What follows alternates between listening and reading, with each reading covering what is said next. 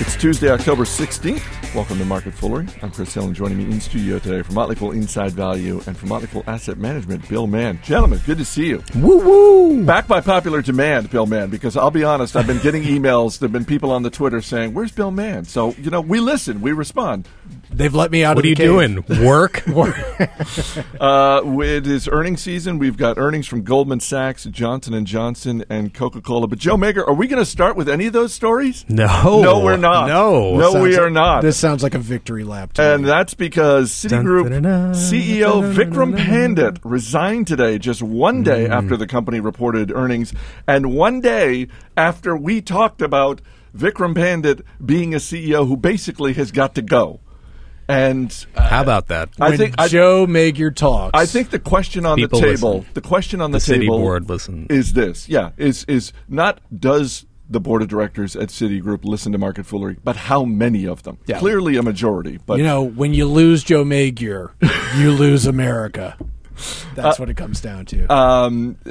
what do you think when you saw this news? Because we were talking before we started taping, despite the fact that in his tenure as CEO, Citigroup's shares have fallen 89%. Could happen to anybody. There really wasn't this huge groundswell of, well, Vikram Pandit has to go. It was not that situation. There was not that narrative in the media.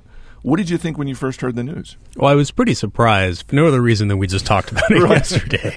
So that was surprising. I guess you're right that there had been no buzz around it, but when you kind of step back a little bit and you look at the performance of the business, it's been pretty terrible. Over that same time horizon, JP Morgan's down about 5%.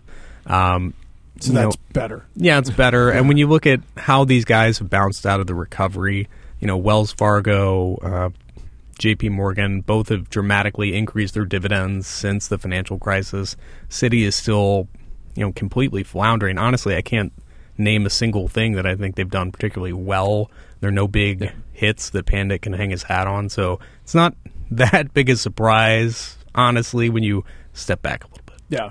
Citigroup is one of those banks that is too big to fail, and yet it's managing to. I mean, it's managing to deeply underperform even its peers in a pretty lousy segment over the last 5 years. I mean, over the last 3 years, financials have done very well, and with the exception of Citigroup. I think the thing about Pandit is that he was pretty popular internally. I mean, we don't spend much time in the halls of Citigroup, but my understanding is that he was pretty well liked as an operator, and so I think he probably got as many chances as he needed over time, and they just figured it was time to make a change. I absolutely agree with that notion of him being popular internally, and the reason I say that is because you and I, Bill, as proud graduates of the American University, have both had the opportunity to speak to the investment club there. Mm-hmm. And earlier this spring, when I was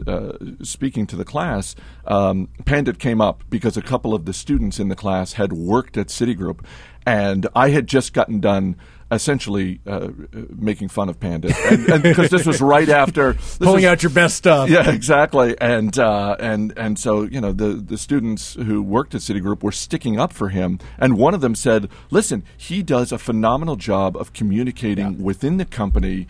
And basically proceeded to talk about what a great communicator he is internally. And my response to that was, well, he needs to take the next step and do that externally because that message isn't getting out. I actually think that he communicated pretty well, but when you're communicating bad performance over time, then let me be clear: we're doing terribly. Right. So, exactly. That's a tough message after a number of years. So, I actually was somewhat more positive on than Pandit than a lot of people, but at some point you got to mix things up. Yeah, and I understand he got dealt a tough hand. I mean, obviously, starting in, December 2007, you're going to struggle, but clearly all the other major banks have managed to figure things out, and nothing.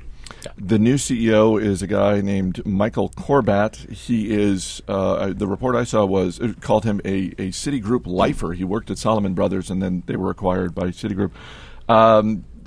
Any advice for this guy? I mean, I suppose there's something to be said for promoting someone to CEO who doesn't have to learn literally what the hallways are like and that sort of thing. What do you think? 2 cents worth of free advice from Michael Corbett? Yeah, I don't really know. I mean, I guess he's in a pretty good situation in that he's not following a legend. You know, right. You think about like Jeff Immelt when he stepped into the role at GE. It's like, well, he can do almost nothing but be worse. You know, Tim Cook had the same. I was going to say it's not Tim Cook trying to follow Steve Jobs. Exactly. So I think that there are probably incremental things that he can do. I'm at a loss to name any. Yeah, I've got one. I think do better. Do better would be priority one. Maybe bring in a strong lieutenant from outside the firm to give you a little more fresh perspective, and who can also act as a bit of the fall guy and the bad cop for you, Rahm Emanuel style, and I think that would serve him well. Moving on to earnings, kind of a mixed bag for Coca-Cola's latest quarter. Bill, profits were up, but total revenue up only 1%. That's not great. Well, you have to understand that Coca-Cola is, although it's based in Atlanta, it is essentially an international company. And so a lot of things that happen with Coca-Cola just have to do with currency movements. And the currencies have really moved against Coke over the last quarter. I mean, they had good volume growth even in Europe, but on a revenue standpoint, eventually that has to get converted back to dollars so that they can report. So I was actually pretty pleased with the with the earnings report. And you know, you're just talking about a stalwart company that has really, really performed well over time. So it was not great news. I didn't think it was a spectacular report, but it was one of those things where it wasn't very hard to explain where the slippage was. We've talked, I think the last time we talked about Coca-Cola, it was about their push into India. It really seems like, for all the talking we do and a lot of investors do about China, it really seems like India is sort of the next great frontier for them. India is, and also places in the Middle East. Turkey is a big new market for them. And in particular, they're not pushing the sparkling beverages so much as they are the still beverages, the teas, the fuse, the beverages of this sort. And that market's been very good for them. And I think that's one of the things that Coke has started to do better is to really tailor its taste for the local markets, and so making sure that if it's a tea dominated market, which India is, which Turkey is, making sure that they have products that compete well on that level. Yeah, and another nice thing is it kind of reduces the exposure to a single brand's perception too. Yeah. Goldman Sachs' latest earnings came in higher than expected, and Joe Lloyd Blankfein, the CEO, called the results reasonably solid. Do you agree with that? I think that's a good description. You know, for a company that's selling below its tangible book value, I'd say these are pretty darn good results. Yeah. If you annualize the return on equity for this quarter, it was around 8%, well below their historical numbers, but still, again, in the context of a business it's obviously not thought very highly of on Wall Street or by the market, that's pretty good. They announced another dividend increase, second one this year. They've been buying back tons of stock.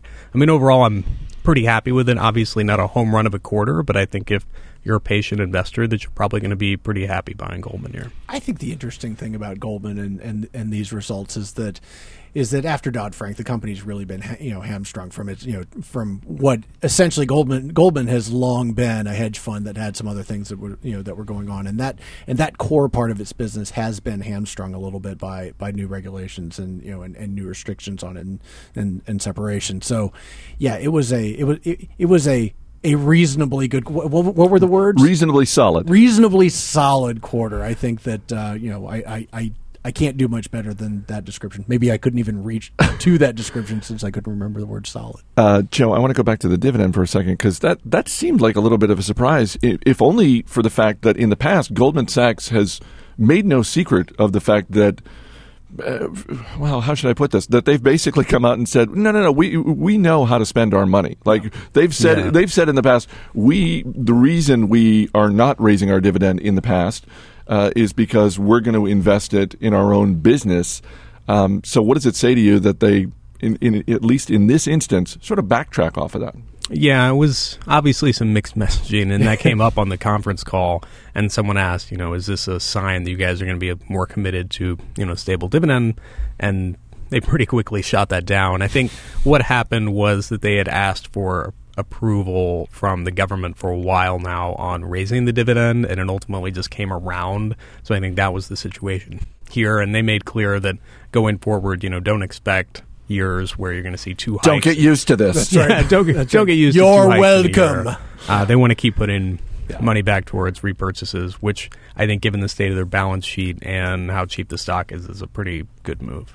Just to wrap up on the stock, you talked about the valuation, and yet shares trading just about at a 52-week high. You still think it's undervalued? Yeah, I think so. I mean, you're trading a couple bucks below tangible book value, which is kind of a conceptual liquidation value. And, I know it's hairy, but basically you're buying Goldman below its breakup value and you're getting its brand and relationship That's what he said. for free. Hairy? He said hairy. So hairy is a negative thing? Yes. Well, hairy, it's saucy, it's spicy. For a stock, it is. For other things, maybe it's not. I'm just struck by the irony of the guy who shaves his head, using hairy as a pejorative. Well, you haven't seen the rest of it. Let's keep it that way. Noted. Moving on, Johnson & Johnson's earnings came in better than expected.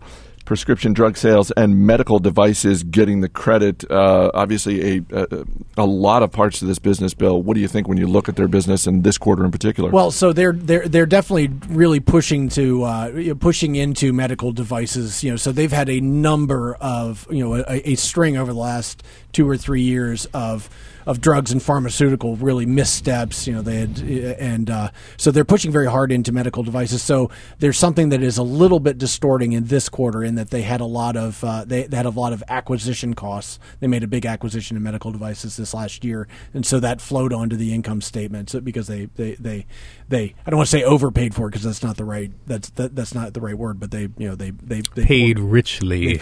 They paid up for quality. There you go. And so. Yeah, it was an okay quarter. The thing that amazes me about Johnson & Johnson, and I know we try to think of businesses and then think of the stock as being, something that is, a residual, but that stock never moves. I mean, I saw this morning on Fly on the Wall said that it was nearing breakout territory. It said it's 52-week high.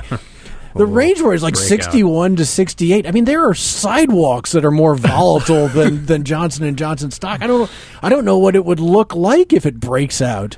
What would it take for the stock to break out? Because as up a quarter, I guess, right? Well, no, I'm just wondering if operationally, because the last few times we've talked about Johnson & Johnson, and when I say the last few times, I mean really over the last couple of years, more often than not, we're talking about some sort of misstep, a recall. And this, again, this is a company that it's not just one division that has problems. They've had recalls across their company. Yeah. So the fact that there were no big recalls, that it's one of those things where the absence of terribleness seems to be the new positive. I'm almost surprised that they didn't run that as their headline. You know how companies, when they put out their earnings report, they try and they try and focus on something. Yes. And a company has had a really, really terrible quarter when they focus on something that's super obscure, like number of employees up. So I'm really surprised that they didn't lead with no recalls and no huge problems this quarter. You're welcome. We shrank our parking lot. That's right. Yeah, for J&J, I think for them it would be posting respectable organic growth, like in the mid-single digits, would be enough to get people excited about the stock again. And part of that is going to be just shaking off the headaches associated with all the brand recalls and medical device recalls and every other recall they've had. Yeah, it's really impacted their brand. I mean, you think of the Goldman Sachs and you think of the Johnson and Johnsons of the world. A huge part of their value is the brand, and you're talking about two brands that have actually been impacted, negatively over the last few years. Yeah, and you've got I'd say there's a bit of a backlog on the medical device side too, where a lot of people have been putting off having medical procedures done because they don't want to deal with the expense or they're worried about taking time off from work. And as the job market heats back up, the economy comes around, a lot of these, deferred expenses. I mean, obviously we're not talking about, like transplants, but things like, I need to get my knee Have you noticed how there are a lot more zombies out there? It's actually just people who are waiting for medical devices. Zombies with bad knees. But, coinciding with boomers aging. And, I think there's some latent demand there that'll come back. And I think that'll be enough to kind of give a little bit of a shove in a good way to the stock. Is there an international opportunity for them in terms of growth, or is it really just sort of getting all of their respective houses in order and just sort of sticking to their knitting? I think there's certainly there are international opportunities across the board. The U.S., for a lot of reasons, some of which are systemic, is still one of the highest consumers of of medical devices and medical products per capita. And you look at some of these rapidly developing countries, and think about China, for example. You want to talk about a brand that's been impacted. People in China don't trust Chinese brands anymore. So if a Johnson & Johnson can gain a good foothold there, they have a huge advantage over even the local brands. Maybe we should swap brands. That's right. We'll fix yours and you fix ours. All right, Bill Mann, Joe Magyer, guys, thanks for being here. Thanks. Thank you. As always, people on the program may have interest in the stocks they talk about, and the Motley Fool may have formal recommendations for or against. So don't buy or sell stocks based solely on what you hear. That's it for this edition of Market Foolery. Our producer is Matt Greer. I'm Chris Hill. Thanks for listening. We'll see you tomorrow.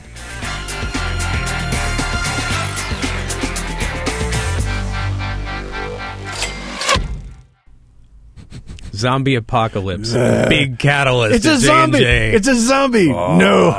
Tylenol. It's just a dude who needs a hip replacement. My hip. My hip. Just in time for Halloween. Awesome. Thank you, guys. Why do you think I'm limping? And talking like this.